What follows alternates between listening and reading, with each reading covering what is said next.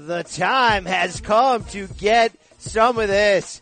In this corner with Brian Campbell is back. Yes, it's the MMA edition, ready to pass your guard with another dose of that performance-enhancing audio. The Brian Campbell is the name that you hear, aiming to please and impress with another power hour of combat sports talk. I'm not impressed by your performance.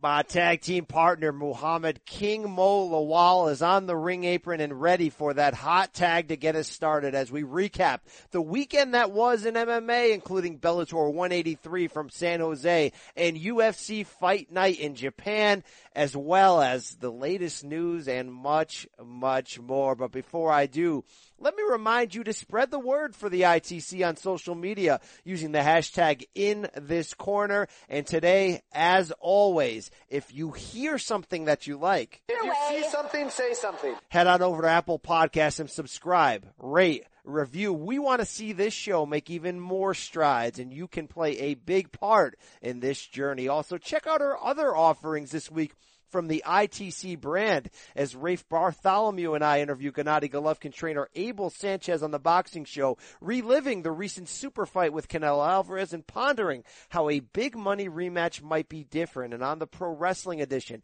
WWE superstar Charlotte Flair drops by to talk Ronda Rousey and update the health of her father, the legendary Ric Flair, after a miraculous recovery from organ failure. Check out our archives as well from recent exclusive interviews with Roman Reigns and AJ Styles you do not want to miss. But with the business out of the way, it's time for MMA's best tag team to enter the ring. Hey, enter the cage. We are back again. Enjoy. Your boy BC and King Mo Muhammad Lawal, the Bellator light heavyweight, the passionate combat sports fan and expert on all things. King Mo, we are back in business this week talking MMA and beyond. What's happening? What's going on with you in South Florida? Man, right now just dealing with some rain, just watching some training, getting some strength training when I can. That's about it, really. Well, King Mo, it was a busy weekend. You're hitting me up on text. Busy weekend in MMA and boxing. I mean, even pro wrestling for anybody that checked out that disappointment of a No Mercy WWE card on Sunday night that had big time potential. But we got a lot to get through in a very short time. And sort of a crowning highlight of the weekend from the MMA standpoint, King Mo, was that Bellator 183 card from San Jose.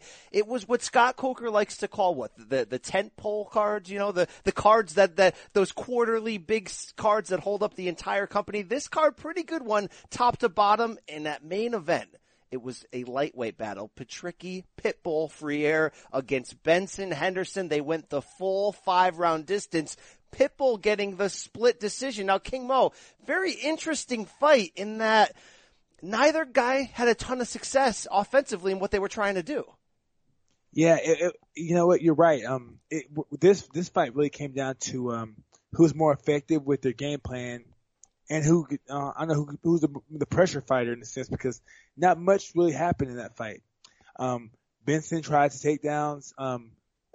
Pitbull defended them. Pitbull landed the better strikes, but at the same time, Benson Henderson was a little busier, but he was also not the aggressor. Which to me, it was just it could have been a draw. Depending on what you liked, it could go either way. Really, when it comes down to it, everybody's scratching their head because no one really could understand what really went on in that fight. Yeah, difficult fight to score, like you mentioned. Like, Henderson was good with the kicks, but was not successful in trying to take Pitbull down. Pitbull was the aggressor like he always is, but didn't have, the real demonstrative moments that would necessarily, guarantee a clean victory. But it was, in the end, what it ended up doing was sort of like a crossroads type of fight, because now you see Freire improving to 4-1 over his last 5. He's surely making a move toward a title shot. And you have Henderson now really falling to 1-4 since his Bellator debut. Now, this was a big sign for Bellator because at the time when Benson, former UFC champion, came over from the Octagon, still at the tail end of his prime. Now he's 1-4. 2 of those split decisions, right? The last fight to Michael Chandler, now to Pitbull. 2 of those 4 fights, title fights. Tough spot at age 33 now for Henderson. You have to wonder, where does he go from here? Well, let's not forget the fight he won, he was losing.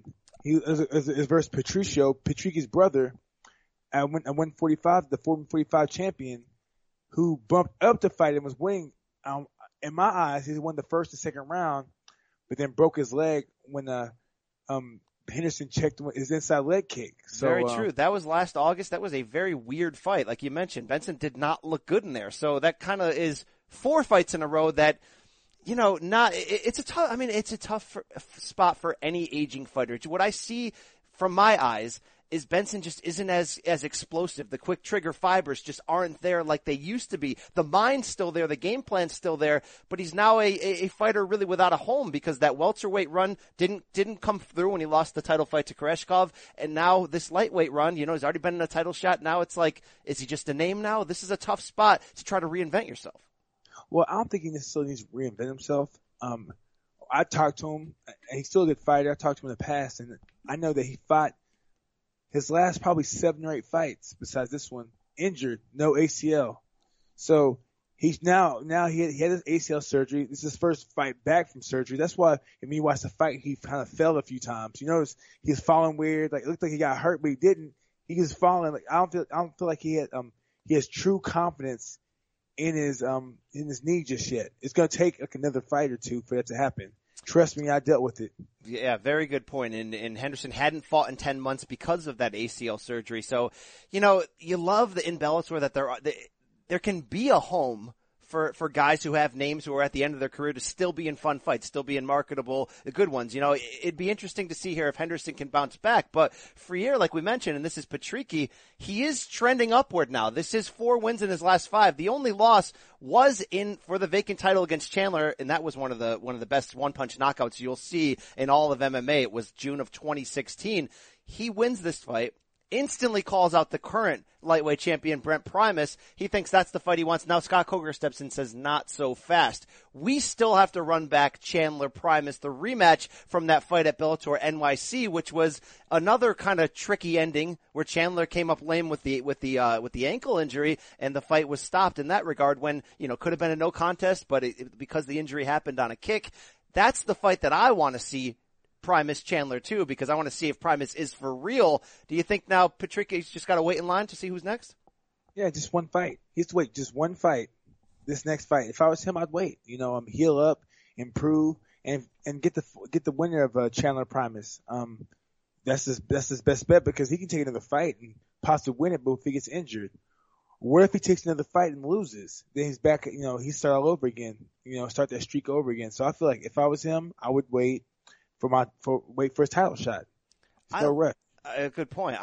King Mo, I love this Bellator lightweight division because these guys throw bombs. They're all sort of vulnerable in their own way. Like Michael Chandler's sort of the best example of this. Like that guy just brings it. Very talented, but he can get hurt. I mean, he can get stopped. He'll put his heart out in there, and every one of these fights just comes through in the entertainment value.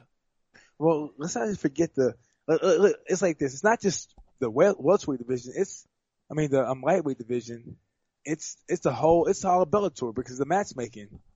Look at that card. Just think about the card that we saw on Saturday. Think about the finishes. Think about from top to bottom. The weakest fight in the card. Let's be real with the main event. Good point. What do you think is the difference in the mindset of the matchmaking at Bellator compared to other organizations? Well, the thing about Bellator actually is taking not a step back, but switching the roles. Because remember when Bellator first started, they're like, hey, we're out to prove MMA can be run as a true sport. So we're going to have a season and we're going to have the tournament champion, which is going to crown the season champion, and then we're going to have them fight for the belt. It's like a playoff system. So you automatically start in the playoff system, and the winner of the playoff system fought for the title. So people thought it was cool, but in the long run, people were like, you know what? First of all, we can't get attached to these guys because you can't market them because remember there are fights like every week and every month, so we couldn't market the fighters. 2, there are matchups they wanted to see, mythical matchups they want to see that wouldn't always happen in the tournament because either a guy got upset or injuries or something happened. So now they're about Coker comes in, it's like we're about putting on the fights that make sense and that entertain the crowd. Now the UFC at one point was about, hey, we're a true sport. But then they went to the entertainment they went the entertainment route and still trying to claim a true sport because it's like this. How many belts do they have? They have They have 2 at 185. They possibly have 2 at 155, maybe 2 at 145. Good point. So let's it gets to the point where they've kind of turned their back on what they're trying to do. They're trying to claim that, hey, we're a true sport, but now they're true entertainment. It's not a sport no more. If they take it as it is, Bellator, at least we admit that, we're out there to entertain. The UFC is like, hey, we're here to show we're a true sport. But at the same time, Conor McGregor hasn't defended any of his belts just yet. He's not made one title defense of either of the title he won. I mean, that's incredible, right? We're going back 2 years now. No, and then you look at Bisping.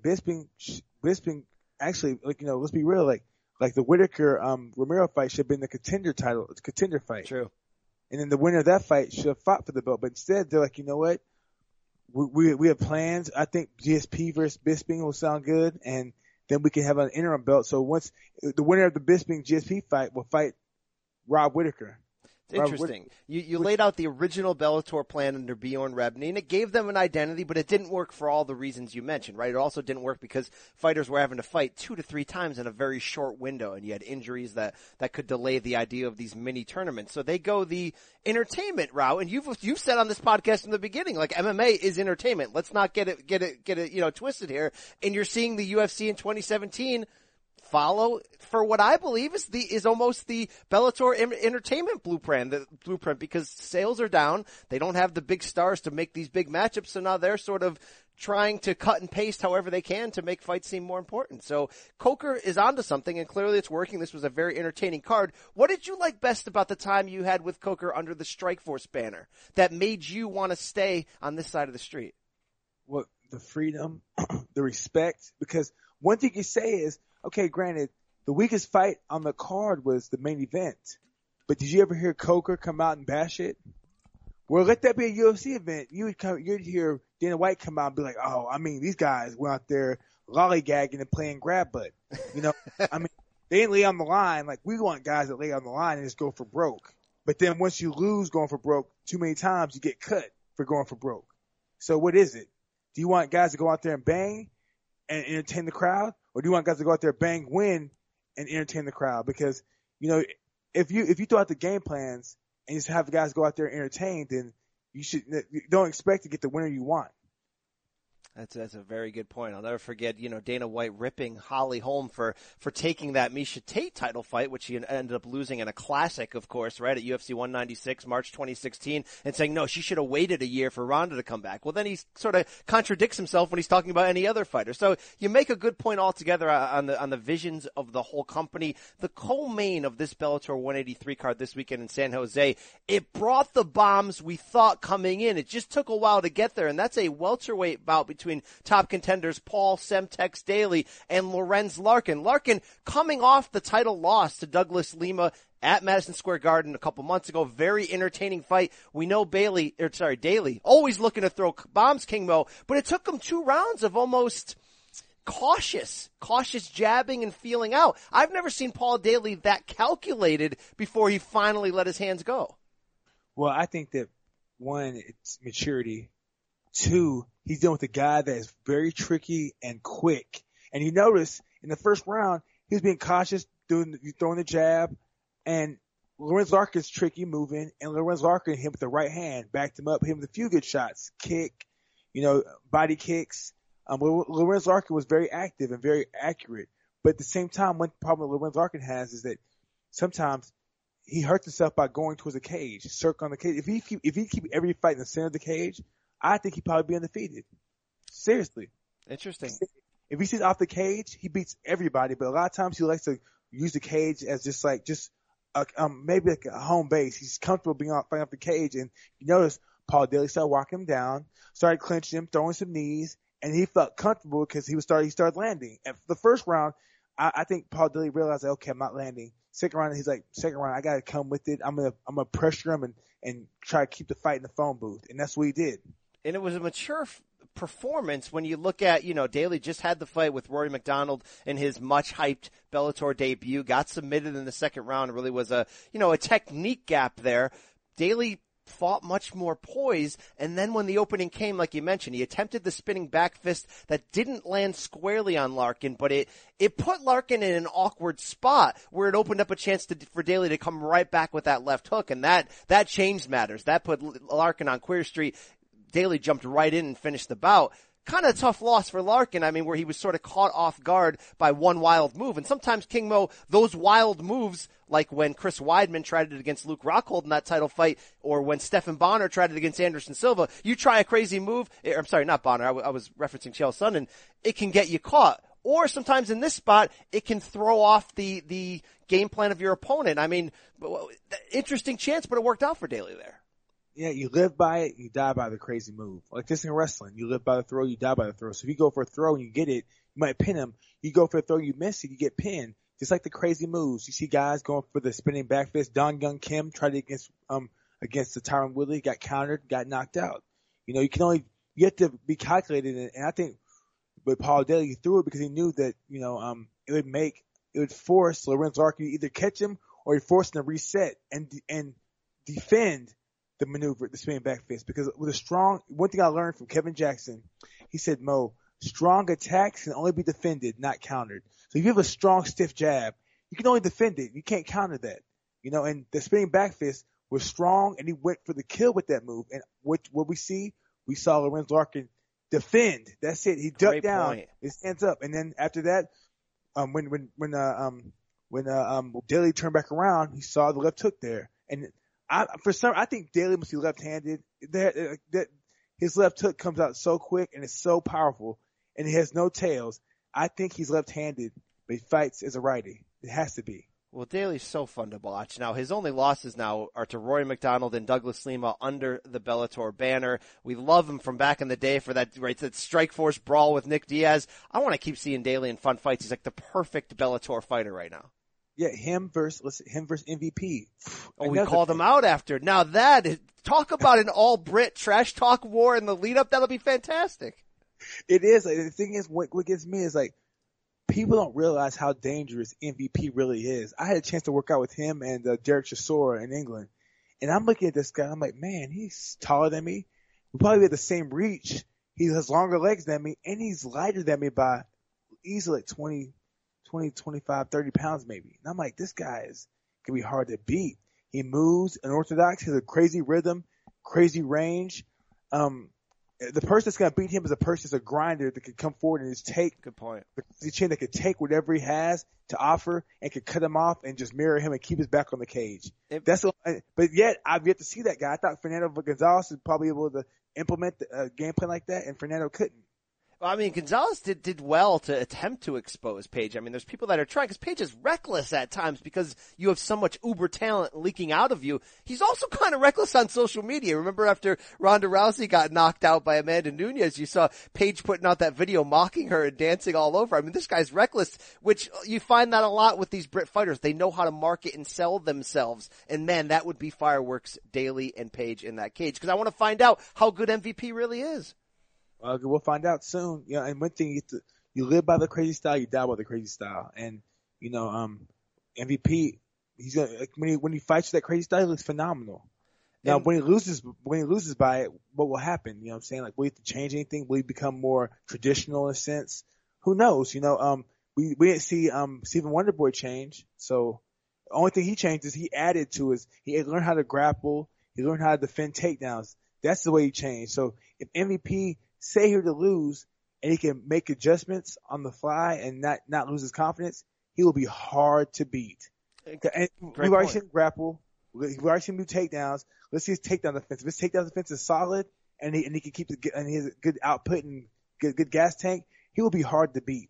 Seriously. And if Bellator is looking for the kind of crossover marketing guys that can do, I don't want to say do a poor man's McGregor, because McGregor's a marketer on his own level, but you now have guys like MVP, you have guys like Ireland's James Gallagher under the Bellator banner who can really sell and market themselves and get and say, hey, you know, I'm going to use social media and I'm going to say, check me out what I'm doing over here. Those are the type of fun fighters to get the crossover fans. So that's fun. Kingbo, one more thing on the idea of a wild strike, not to bring up old wounds, but you did fall victim, of course, to the spinning back fist from Emmanuel Newton back in a 2013 Bellator fight. Talk about fielding a punch like that? Why are those so dangerous? Well, those are so dangerous because you don't expect them.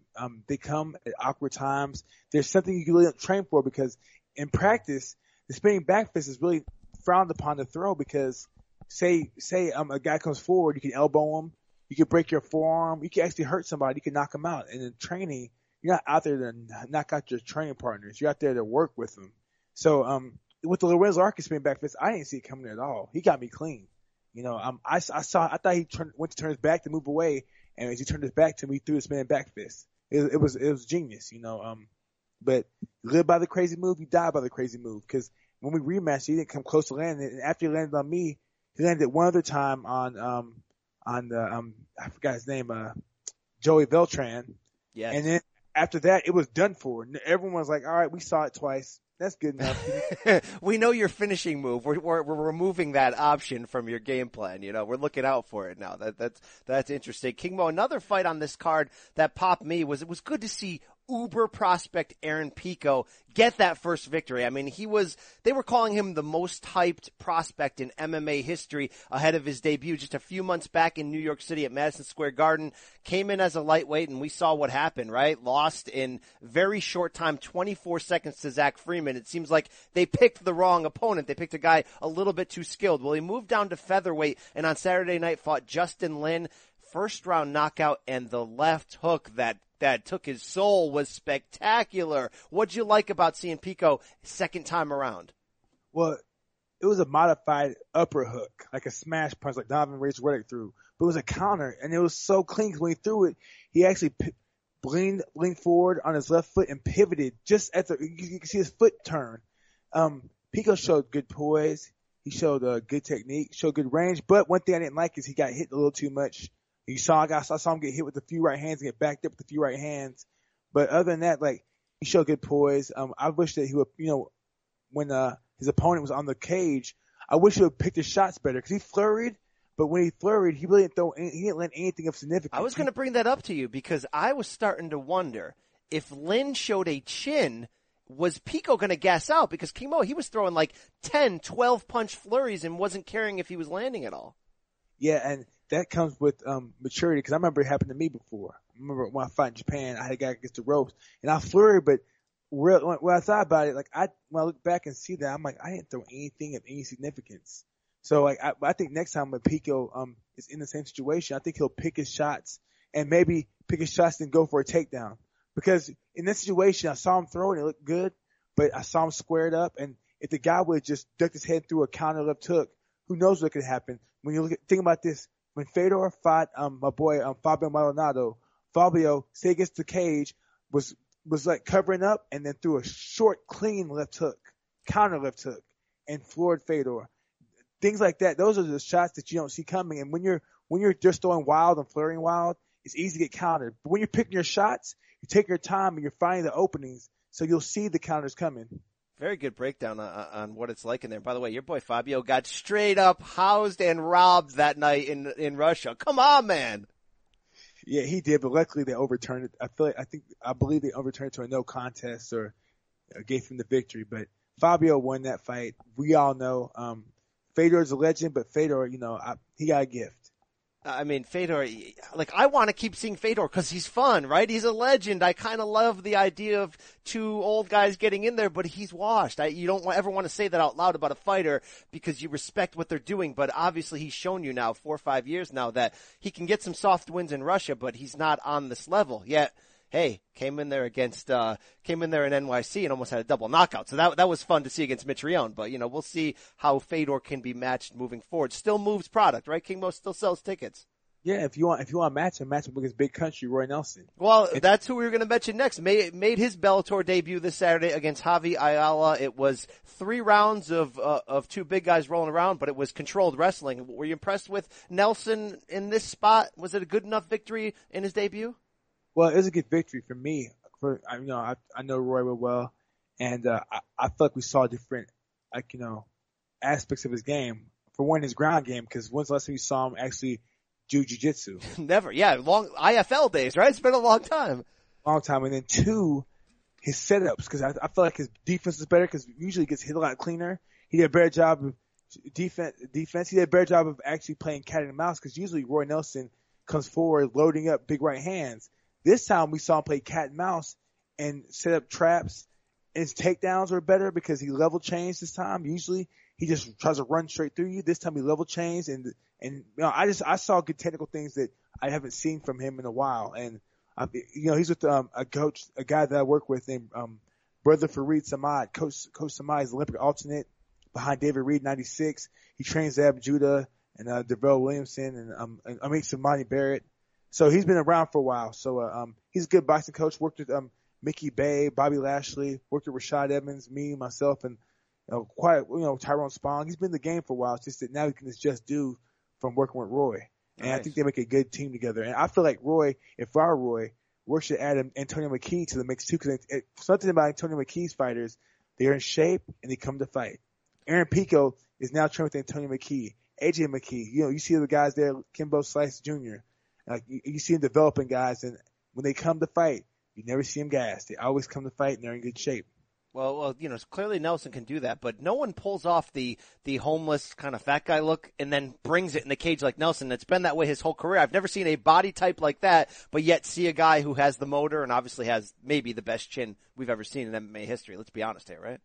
Yeah, him and Mark Hunt, 1A, 1B, intermingle that, you know, because Mark Hunt did get knocked out by Melvin Manhoff. I was there in Japan. But everybody gets knocked off by Melvin, right? I mean, the guy's sick power. Yeah, but you know, other than that, Roy got, like, you know, guys like Roy and Mark Hunt, you know, they're gonna be around for a while. You know, granted they train smart and they don't take as much damage.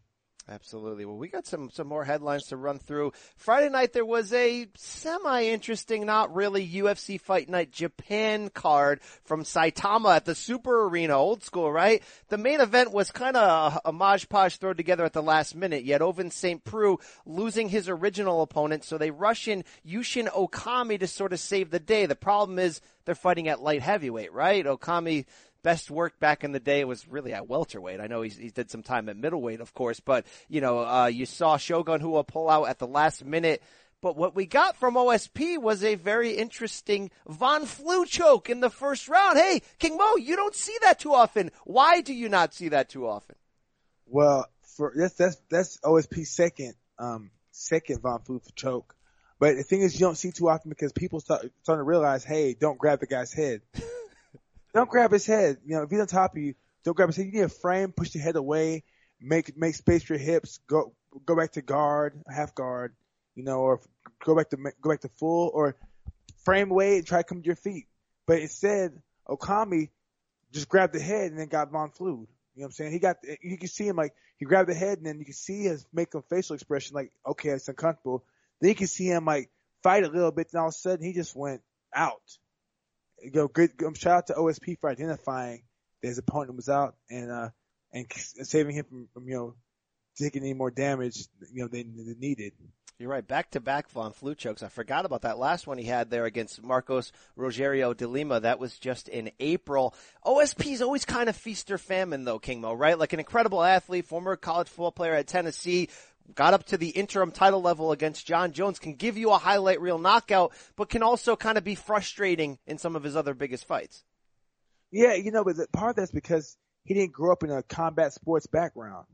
Like, guys that come from a combat sports background or martial art tend to be more consistent because they actually have experience with it. They know how to bounce back.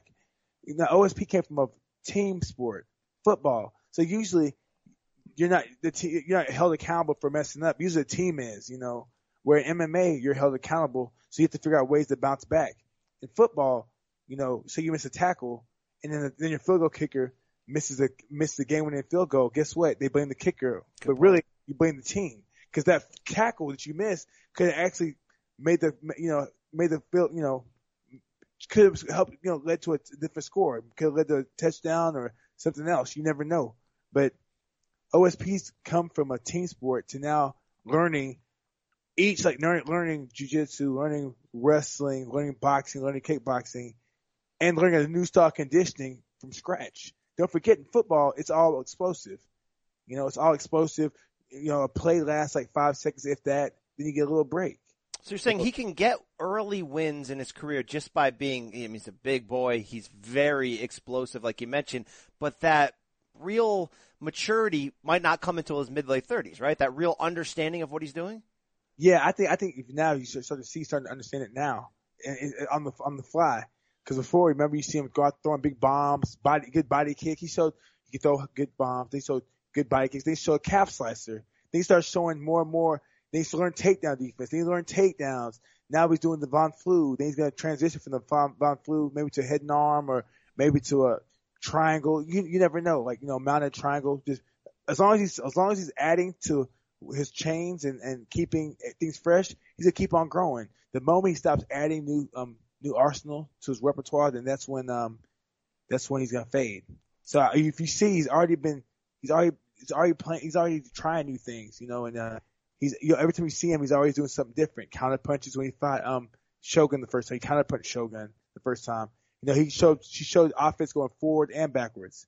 With Glover, he showed a good body kick, good chin, but Glover had more experience than him. So you see the fights he's lost for the most part is due to inexperience in a sense. He's still learning. Hey, he did force John Jones to basically play it safe and try to point fight him. I didn't think we'd ever see that happen. So there's a real danger in there. But King Mo, the real fight that stood out on this card was the co-main event. Holy cow, a women's strawweight match that turned into an all-out war between top contenders, right? Two women that have lost to Joanna Jędrzejczyk at the highest level, but it was Jessica Andrade coming off that really hard-fought title loss where she was really dominated over 5 rounds against Jędrzejczyk, but did not stop trying to win that fight. She outpoints Claudia Gadelha. I would have predicted it the other way, but Andrade was tough in this one. A lot of action. Gadelha had some success striking early, but couldn't deal with the wrestling in the long run. What was your takeaway from this? Well, my takeaway is that I feel like maybe they gave Jessica a title shot a little too soon. Yes. I feel like maybe they should have waited, let her have more fights so her body could adjust to 115, because now her body looked like it adjusted to 115 well. Her gas tank looked good. She showed pure, great power endurance. That whole, for 15 minutes, she was out there throwing this girl around, picking her up, slamming her, mixing up the shots. She, I don't know, just her pressure just was something else. She went out there, she used a little bit of grinding. She went out there explosive. She went out there strong, went out there composed. I don't know, her gas tank was unreal for that fight. And you don't see a lot of fighters drop down that drastically in weight. And she came from bantamweight where she was undersized, but still was successful, drops down to 115, and now you have somebody who can throw bombs, who's aggressive on the ground, can really wrestle. It's an interesting point of, did she get the title shot too soon? And we don't know how long Jędrzejczyk's going to hang around in this division, because she's wanted to move up to 125 for a long time. And the idea of becoming a 2-division champion now that they've opened up that division in the female class is going to be enticing for her. But to see Andrade maybe get a second chance, could that fight look any differently in your eyes? Well, you know what? It could look better or worse. It just depends on because Joanna is more confident after fighting her one time. And who knows, maybe this, she had gave her a Mayweather lesson in a sense, because, you look at Canelo when he fought Mayweather. Canelo was, inexperienced, and after he fought Mayweather, he learned a lot of tricks, and his confidence skyrocketed. Now you see, Jessica Andrade, she went 5 rounds to the champion. She comes back and looks like a whole different monster. Because, sometimes when monsters lose, they come back and they're not monsters no more. They're kind of like children. But she came back even more of a monster than the fight with the champion. You saw the takedowns, big strong takedowns. You saw her defend the submissions. You saw her landing big bombs, coming forward. She didn't take a deep breath. She came forward. Her pace for this fight was actually faster than the pace for versus Joanna. But it was a faster, controlled pace for this fight. Because I think she knew, I'm gonna go out there, put pressure on Claudia and break her, and that's what she did. She is going to be interesting. It's tough when you have a division where one fighter is so dominant and it's the champion, because it overshadows everybody else below them. But this division for a while has had some tough fighters in it, from Carolina to Claudia. I mean, I love the women's strawweight division. You get really good fights. King Mo, let's go through some of the news cycle this week in MMA. Hey, good fight. Bellator has now booked welterweight championship January 20th from Los Angeles. Douglas Lima against Rory McDonald. Coker likes to talk about those 10 poles. To me, this is a 10-pole fight because, man, we want to see Rory get the title shot, of course. Maybe the biggest signing Bellator has ever had. But Lima is on some kind of run. The only losses in Bellator have been in title fights. They've been to Ben Askren and Andrei Korshkov, which he has now won the title by redeeming it in the rematch. Lima at 29 is at the peak of his game. How good is this fight on paper? It's a great fight on paper. One thing Lima has shown is that, people fail to realize it's not about the organization you come from. It's about your style, the fights you bring, and your game plan. And people thought that Lorenzo Arcus would come through and just smash Lima. People thought Lorenzo Arcus would come through and smash Daly, and it didn't happen. People are under the impression that Rory's going to come out there and smash Lima. Let's see it happen. I'm under the impression that it's going to be a tough fight for both guys. They're both confident, but, when Rory seemed like he lost a little bit in his last few runs in the UFC. But I think the rest of the time off and the rest, the time off for healing and this rest and everything when he came back to Bellator, he was refocused and ready to go. So I think that you have a very confident Lima versus a refocused, Rory McDonald. That's a great point. And Lima's confidence, you saw it in how he stood in there against Larkin and really executed a good game plan. He outpointed Paul Daly in London. The guy can do some things, a potential star on the rise, really, when you consider his age and you consider how much he's grown. Very good fight. King Mo, now, we got to talk some boxing because you and we went over our Golovkin Canelo scorecards last week, our opinions. You kept it 100 as always, how you saw the fight. You challenged me from this point of view. In such a big fight in boxing that crossed over to everywhere in sports, you said Canelo was doing more defensively than maybe a lot of people realized. He was doing more in disarming Golovkin. Finally got the chance to sit down. The HBO replay this Saturday, full on HD. No grainy internet streams here, King Mo. I went for the big screen, blew this thing up and watched it. I scored it 9-3 the first time for Golovkin, but I always put that asterisk. Sometimes when you're watching from the floor in the arena, you got the turnbuckle in your way, you got HBO's lighting grid in your way, you're tweeting during the fight, your fighters' backs are to you. Sometimes you don't always get the better view. You get a better view of the punching power, you get a better view of which guy is controlling the pace, but you don't always get a view of what's landing. I changed rounds 3 and 6 and scored them to Canelo and amended my score now. 7-5, 115, 113, still for Gennady Golovkin. But King Mo, I did that under the guise of maybe I missed or undervalued some of the things Canelo was doing the first time around, and I think that's true.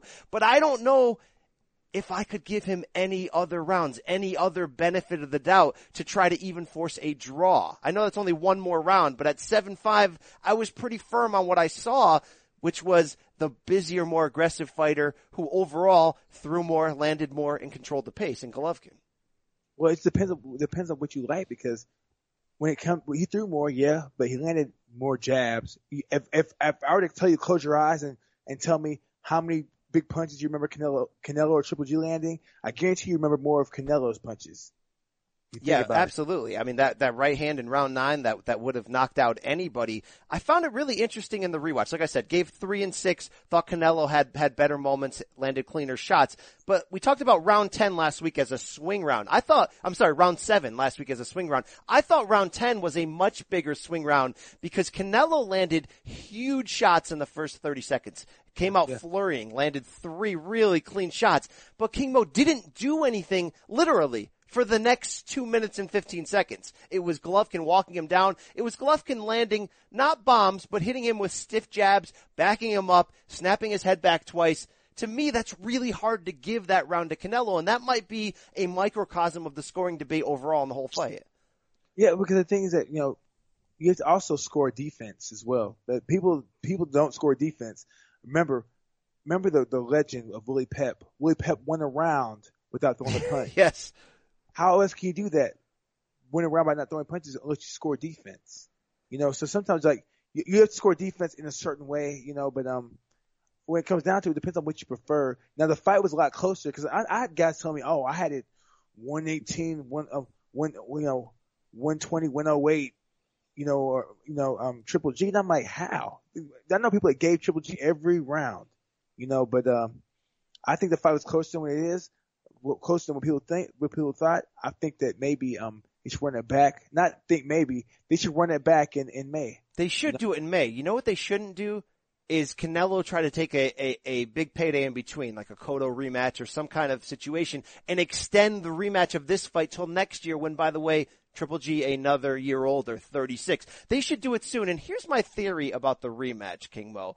Watch this fight really closely. I saw Golovkin. He actually came out a little bit tighter than I've ever seen him. There was almost like nerves in his face. Normally he's stone-faced. I saw a little bit of nerves. Took him 3 rounds to really get going. I think, though, that he took Canelo's best shots, fought a little bit too conservatively, meaning there were stretches in the mid-rounds where Canelo looked like he was fading. Triple G didn't empty the tank like he had in the past and try to get a guy out of there. I think Triple G showed too much respect in the first fight for Canelo's power. And guess what happened in rounds 9 and 10? Triple G ate Canelo's best shots and kept coming forward. So what that says to me, and correct me if I'm wrong, Canelo fought as good as he could fight against Triple G. Triple G, though, did not fight as good as he could fight against Canelo, was maybe a little bit too tight, a little bit too timid. If they run it back, and if Golovkin just says, look, I've already taken this guy's best punch. I'm coming forward. I'm going to get a little bit more reckless and loose than I'm used to, and I can stop this guy in the mid-rounds. Am I crazy? Well, not really, but at the same time, you have to realize this, right? He can be more reckless, but the body shots, the reason why he wasn't, because he was worried about Canelo's sharpness with his counter punches. He didn't want to get counter punched. Also, Canelo's body shots. If you pay close attention to middle to late rounds, when Canelo was landing the body shots, you could see Triple G kind of reacting because he'd freeze. He would freeze up. But I think that personally, I think Triple G. If I were Triple G, I would fight with more pressure, use a jab more, go to the body, and I would hope and cross my fingers that Canelo is focusing on cardio, because if he's focusing purely on cardio, he could overtrain and fade even more. If you look at Kovalev. When Kovalev fought Ward, what did he do? I'm going to come back and focus on cardio. He brought in a Russian strength coach. And what happened?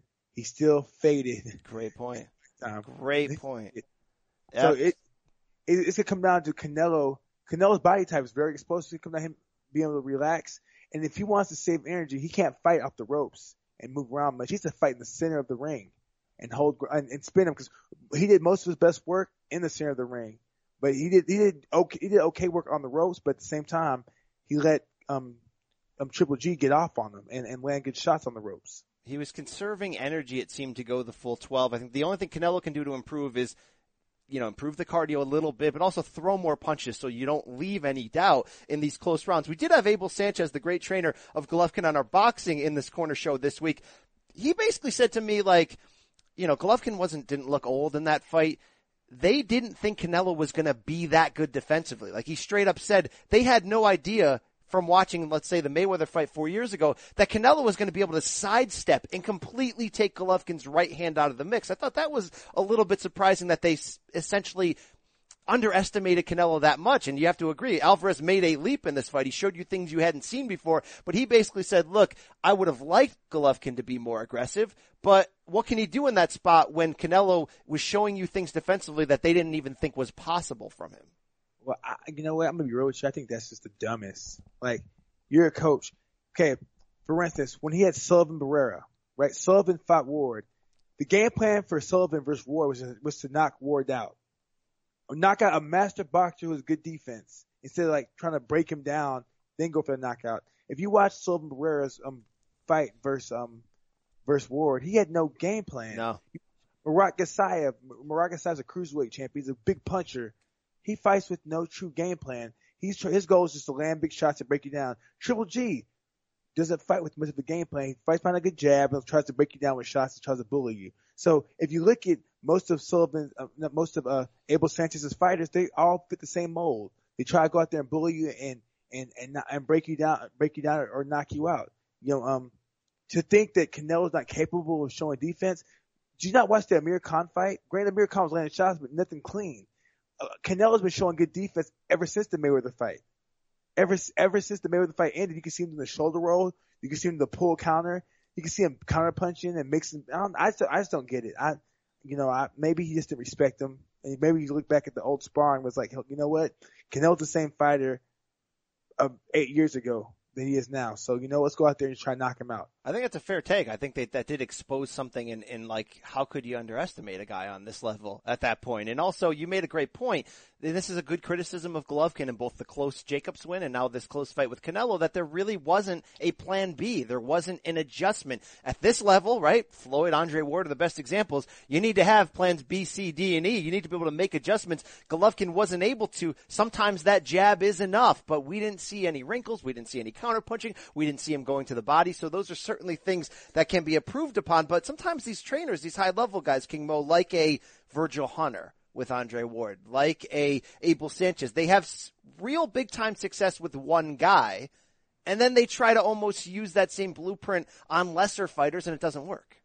Yeah, that's the truth. Like, not everybody fights the same. And now you're starting to see a lot of trainers use a cookie cutter program where they get fighters that have a certain build. Like Murat Gasayev. You look at Murat Gasayev and you look at Triple G. Only thing difference is Murat Gasayev is more of an explosive puncher. You know what I'm saying? They're both like, Eastern European. They both walk you down. They both are big punchers. It's just the only thing different is that Murat Gasayev has better one-punch power. And that's it.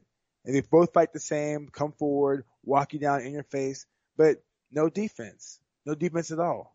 Interesting way to look at it for sure. King Mo, loosely related to boxing, because it is former UFC heavyweight title contender Gabriel Gonzaga is going to make his pro boxing debut in October. Interesting here. Just a 4-round bout off TV in Worcester, Mass. No bright lights of the Mayweather-McGregor stage. Obviously not the same star power, but he says he's not doing it for the money or publicity. He just wants to try it. Had been wanting to try it for a while. Your old foe, Rampage Jackson, is now saying, I think I want a boxing match, right?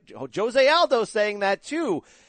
Is there going to be a short window of time where people can get fired up to see more MMA guys jump in the boxing ring for these one-offs? I mean, because I got to be honest, I'd be pretty pumped to see how it looks. I mean, we've joked on this podcast, what would Conor versus Nate 3 look like in a boxing ring? I mean, is this are we on the road to this trend, or is this just one-off, one guy wanted to try something? I don't know. I think it's one-off, one guy wanted to try something, because the thing is, like for instance, say Quentin or Gonzaga, they can have success, but what happens when they try to fight for the NABF or NABO title, a regional title? Then they're going to be facing killers like Joey DeWaco, Amir Mansour. Yes, those journeyman guys on the boxing level who are no joke. Yeah, or not just journeyman guys that are at that level looking to break to the world championship stage, because they're guys that are on the bubble, just right there. They need 2 or 3 more fights before they can fight for a belt. And what happens if guys like Gonzaga or Quentin Jackson end up facing guys like that? It's not going to be pretty. Has King Mo ever considered this same thing, right? You're in the second chapter of your MMA career. Have you ever come close to getting that itch where you say, you know what, I want to try this? It doesn't need to be a big, giant tentpole event. I could just take a 4-rounder in Vegas. I mean, is this anything you've ever really considered? Yeah, I've thought about it quite a few times, like years ago, but what happened was I sparred with some guys that beat me up. And I realized, I could beat up bums, but is it worth it? I might as well just go ahead and be a sparring partner and improve my skills, because I know that I'm not going to do MMA and not try to become a champion. I mean, not MMA, but boxing, and not try to become a champion. I can do it for fun, but at the same time, what happens if you end up facing a killer for real? And it's happened. There's a guy I used to wrestle with named Jeremiah Constant. He used to box here and there. He did MMA.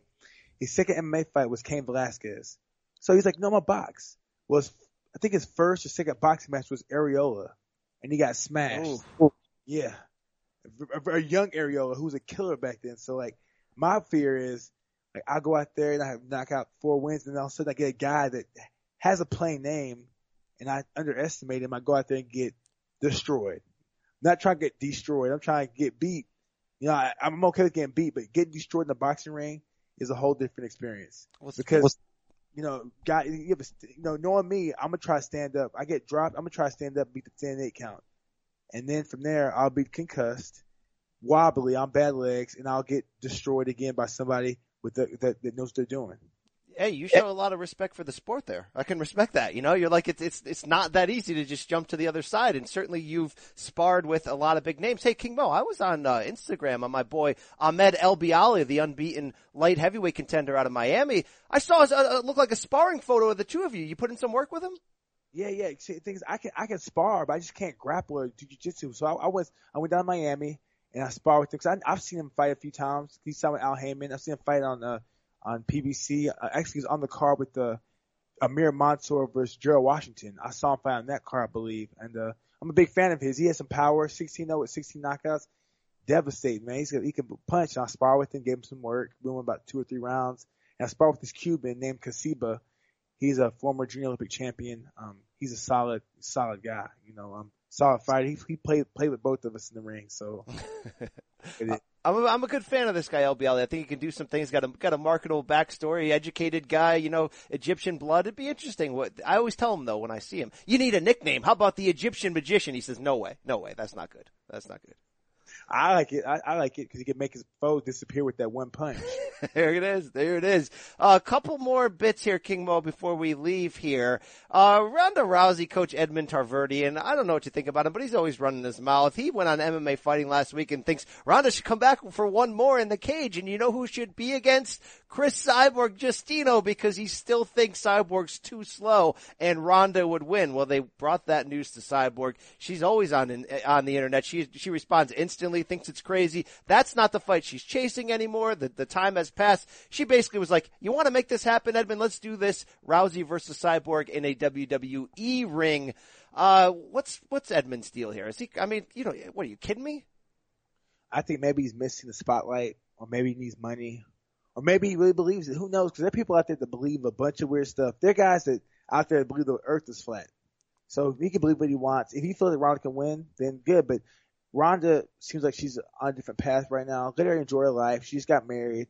If she wants to fight, she'll come back. But I feel like, to me, I just think as a coach, it's kind of weird for him to bring that matchup up for no reason out the blue. Well, if anyone's gonna bring up a matchup, if anyone's gonna go out there, let the fighter bring the matchup up, because Ronda is the excellent one that's gonna go out there and risk everything. So I feel like it's kind of weird for him to bring the fight up when he has nothing to ability to lose. Ronda has everything to lose. All he has to do is gain a paycheck. So I feel like maybe he's a little out of line for that. And he's got well-documented financial problems in the past, so you never know about that. But, very much all the signs are pointing to a Ronda, yes, going to WWE. By the way, on the In This Corner Wrestling podcast this week, coming out on Wednesday, we talked to Charlotte Flair. I brought it right to her. I said, if this happens, and it looks like it will, your dream has been to main event a WrestleMania, become the first female to do so. Would a Ronda Rousey Charlotte Flair match be the kind of opponent, the kind of match that could get you to that dream? She paused. And she said, yeah, it is. King Mo, you're a wrestling fan too. Women eventually will cross over, and break that wall down and become a WrestleMania main event match. Is that the type of match that can do it? Maybe. It just depends, because you have to realize, who's Brock Lesnar going to face? Who is Roman Reigns going to face? Is the Undertaker coming back? Is Cena really done? What's Shinsuke Nakamura doing? So you have to take that into consideration. So if you want to headline the main event, then you should have a fatal four-way with Charlotte Flair. Yes. With Becky Lynch, Bayley, Sasha Banks, right? Asuka. Asuka, yes, she's going to change everything, King Mo. If you watched her in NXT, she's a beast. I think it's Amber Moon. Amber Moon, yep. Yep. And then you have Cyborg. Actually have a battle royal, have Cyborg in it, have the 4 horsewomen, have a big battle royal, or something crazy out there. We have a bunch of women out there just throwing bombs and slamming each other. You have it big, include everybody, make it a crossover event where you have Cyborg, you have the 4 horsewomen with Ronda, you have the WWE Divas, because then it could be like the Divas versus the 4 horsewomen, and then Cyborg picks the side to team up with. Maybe she teams up with the 4 horsewomen. Maybe she teams up with the Divas. But they just keep it interesting in that aspect where you have like a kind of like remember the DOA versus the Nation of Domination. Oh yeah. Versus Savio Vega and I forgot He brought all his guys from Puerto Rico together. He got kicked out of or he left the Nation of Domination, formed his own crew. They should have something a storyline like that, in a sense, where it involves Cyborg and she jumps in, and just involve everybody, make it chaos, because people will watch that. The thing is about like eventually we want to see women's wrestling continue this movement, this revolution where it's taken seriously, right? It's not just bra and panties. Like you're allowing them to wrestle. Like, you know, we've seen some great matches in NXT the past few years. If you're going to break glass and finally have a women's main event, though, it's got to be the right one at the right time. And if it was something like a Charlotte versus Rousey would have to have pre-established herself as a real wrestler who can keep up and, you know, can give you a 20-minute match, and there would have to be a juicy storyline. You wouldn't want to see King Mo them try something like this too early just to say they've done it, right? Especially like you're mentioning, who's Brock wrestling, who's Roman Reigns wrestling, who's Cena wrestling. Yeah, I really think when it comes down to it, they should actually build this up for maybe give it a 2-year build up. Have it be a 2-year build up. Maybe have like a tournament of some sort where, like, you know, have a tournament, give a good build up, and have Ronda win the tournament, and have Cyborg, you know, win the tournament somehow. Where they have Ronda vs. Cyborg as the main event with Charlotte Flair as the guest referee or something. Look at you booking the damn territory, King Mo. I like it. On the way out here, a pretty good UFC fight I just saw was announced. UFC Fight Night Norfolk, November 11th, lightweights Dustin Poirier and Anthony Pettis. That's fireworks, right? That's straight up fireworks. Yeah, it's fireworks. It's you got a finesse fighter versus a blue collar worker in a sense. So it's definitely always fireworks. You have a guy that's two guys that are very offensive. One's very offensively dynamic, and the other one's just a hard nosed, in your face, throwing bombs, good kicks, well rounded fighter. I feel like Dustin Poirier is a more well rounded fighter, but Pettis is more dynamic with his offense. Absolutely. I mean, both fighters can really use a win. I like the crap out of that fight. I think it's going to be really fun. Finally, King Mo, we talk boxing a lot on here. You're entrenched in it. You're a super fan. You love it like me. Andre Ward walks away on his own terms, age 33, 32-0. He never tried to be somebody else's like fighter, right? It was always on his terms in a lot of ways, but you look at that resume. Damn, it's good. How do you sort of encapsulate his legacy and how we'll remember him, considering just 32 fights, walking away on top with his, you know, with his faculties intact, a lot of money in the bank? I think it'll take about 6-7 years for people go back and be like, you know what? He was a great fighter. Because right now he's underappreciated, but it always takes time for people to get their just dues. I think that he's gonna be a first ballot Hall of Famer. He should be. I think he will be, and I think that in about 7 years, people are going to look back and be like, you know what? This guy was great. He was excellent. He was great. Olympic champion, beat everybody they put in front of him. You know, great role model, you know, well spoken, good with commentary. I feel like people are going to look back and be like, you know what? We should appreciate him more while he was still, yeah. That was my same theory, that it's going to be like a fine wine thing. Over time, his legacy will gain with age. And the reason why he's not being like applauded as much on the way out is because, like, you know, there's always been this weird relationship between him and the media, because he never tried to bend to give them the kind of quotes that they wanted, or to fight the guys that, you know, they wanted at the right time. Like, he wasn't afraid to go to court with his promoter for 2 years to get the control that he wanted. Wasn't afraid to take extra tune-up bouts. But when all is said and done, he beat Prime Kessler. He beat Prime Carl Froch, right? He knocked out, Chad Dawson, who was a division champion above him. He's got 2 wins over an unbeaten prime pound for pound Sergey Kovalev. It's going to be hard to do anything but give him a lot of respect. One of the true best of this era. You know, this was Floyd's era, but Ward's right there with Manny for that second spot in my eyes. And the thing is, one thing people won't actually comprehend is that this guy, he was a good guy. He wasn't a trash talker. He wasn't in your face. He was a good guy. Wasn't flashy. He was a good guy, a good man. And you know what? In a sense, if he talked trash, he was a bad guy. He'd probably be more, you know, more famous. Probably got bigger paydays. But he did everything his way. He was a good guy, strong Christian, a man of values, and never strayed from his values. You have to respect that. Yeah, great family man now, and now he's, like we said, on his own terms, was so adaptable in the ring, could fight any style. Really, you know, really excited to see him to walk away when he wants to, because it's so rare that you see that in any of the combat sports, if we're really being honest. This is the hurt game. This is a brutal way to make a living, King Mo, but he walked away. He beat the game. He's one of the rare guys that beat the game. You just don't see that too often. Yep, you see him, Joe Calzaghe, Floyd Mayweather, some of the few. Very, very true. King Mo, that'll wrap for this week, man. I had a lot more I wanted to talk about, but the clock just runs out because we can keep going on this. Follow me on social media at B Campbell CBS. Follow King Mo on both Twitter or Instagram at King Mo FH. King Mo, we like to give the fans 2 words on the way out. What do you got for them this week? We out.